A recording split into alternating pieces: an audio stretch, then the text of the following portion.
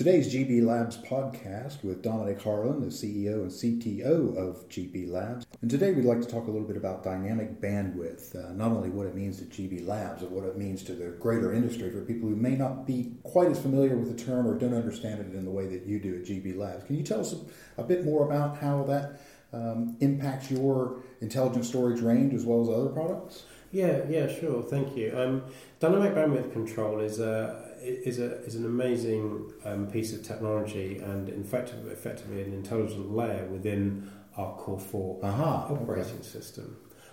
So Core 4, we're also introducing it NAB 2019, and that features what we spoke about, the Analytics Center.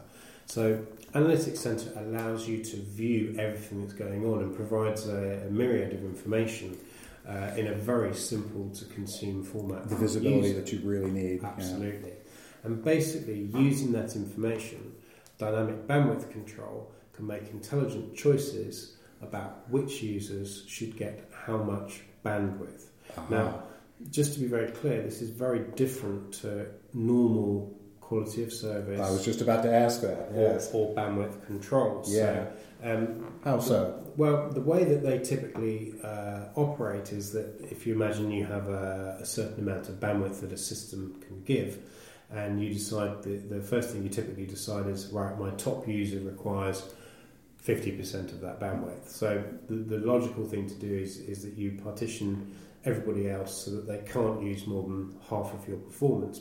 That way, naturally, you're always leaving the performance that one user will need. Yeah.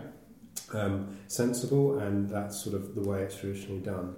Unfortunately, that assumes that user is always using that data. Now, that user might go home, for instance, to sleep. Yeah.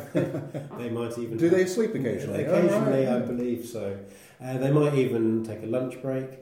And the irony of it is typically the very high bandwidth users are typically doing finishing work, which normally ends up sat in RAM. So for large parts of the day, they're really not using the bandwidth at all. They're just taking up space. Absolutely. So what, in effect, you've done there is you've bought a system that delivers a certain amount of performance, and you've given up half of it for almost all of the time. And this is why people really struggle with traditional central storage. They just need to keep adding more and more and more and more stuff to it. That's my understanding. They just have to keep growing it and growing it and growing it to get effectively not much of a performance difference from their perspective. It's a term we hear a lot, limited return on performance gains on putting more and more stuff on it. And that's absolutely why they're seeing it. You're having to chunk off parts of your performance to guarantee other users.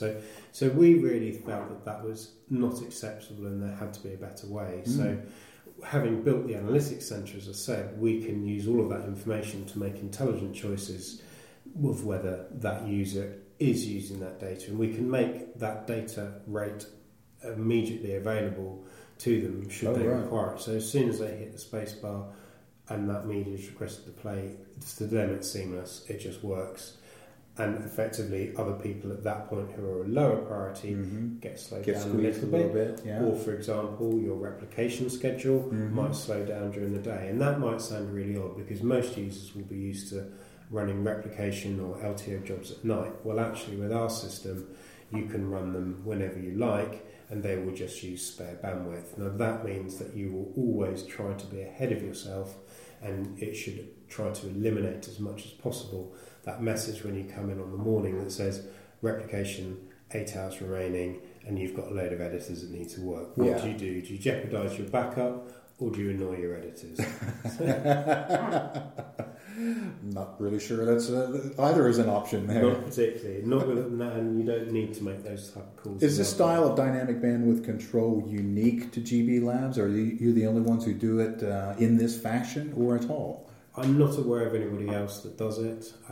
This is a technology that we have seen the problem and solved the problem. What has it historically been the case in dealing with it?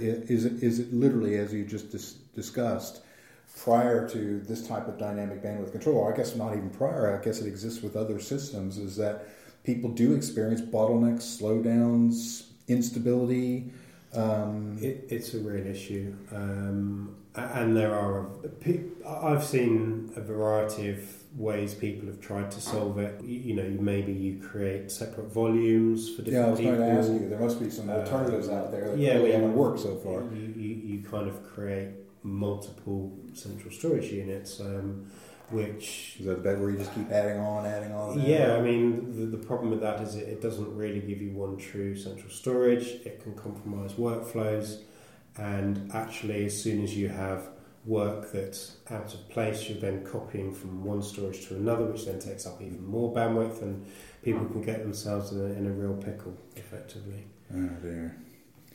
Well, we don't need anyone getting in any more pickles. I would recommend they come to GB Labs and talk to you about dynamic bandwidth control. Dominic, I really appreciate your time this afternoon. As always, it's very useful and insightful, and I look forward to our next visit.